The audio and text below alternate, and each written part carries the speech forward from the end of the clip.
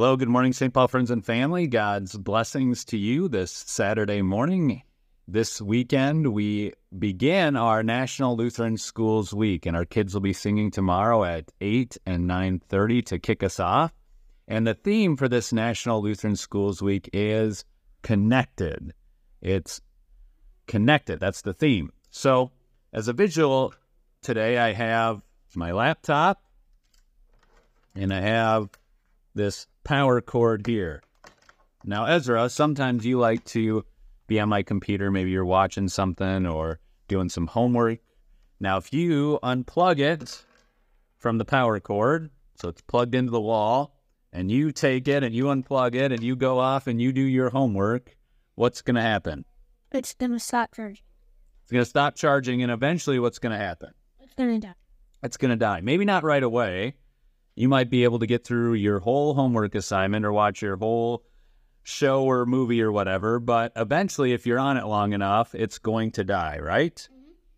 Well, the same holds true with our faith and our connection to Jesus.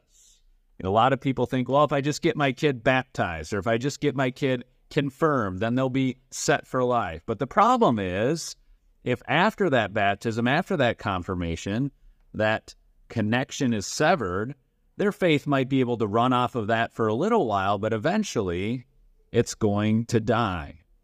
And so for us as Christians, we need to keep that connection intact. We need to stay connected to Jesus Christ.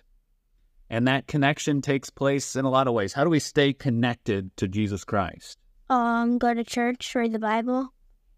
Go to church, read the Bible. And these are the habits that we've tried to give to you and to your siblings. That we go to worship each and every week because we want you to stay connected. We don't want to take that connection out for any length of time. So we go to worship each and every week. We say prayers how often? Every night and every morning. Every night, every morning, because we want to keep that connection in. We don't want to take it out.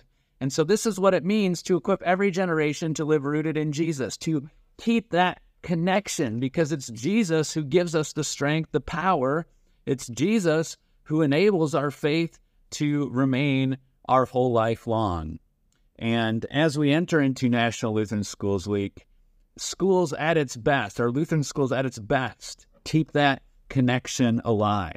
They do other things too, but that's why we exist, is to keep this connection alive. Because if you get good grades, Ezra, that might allow you in the future to be connected to a good job, but eventually that job's going to end, that connection's going to end. And if you play sports, you're playing basketball this morning, that's connection. If you get really good at it, maybe can extend a few more years, but eventually that connection's going to end, right? Yep. But the only connection that lasts forever is that connection to Jesus Christ, which is why the thing that we continue to drill into you that's most important is Jesus Christ. In our schools, when they're at its best, that's what we're harping on.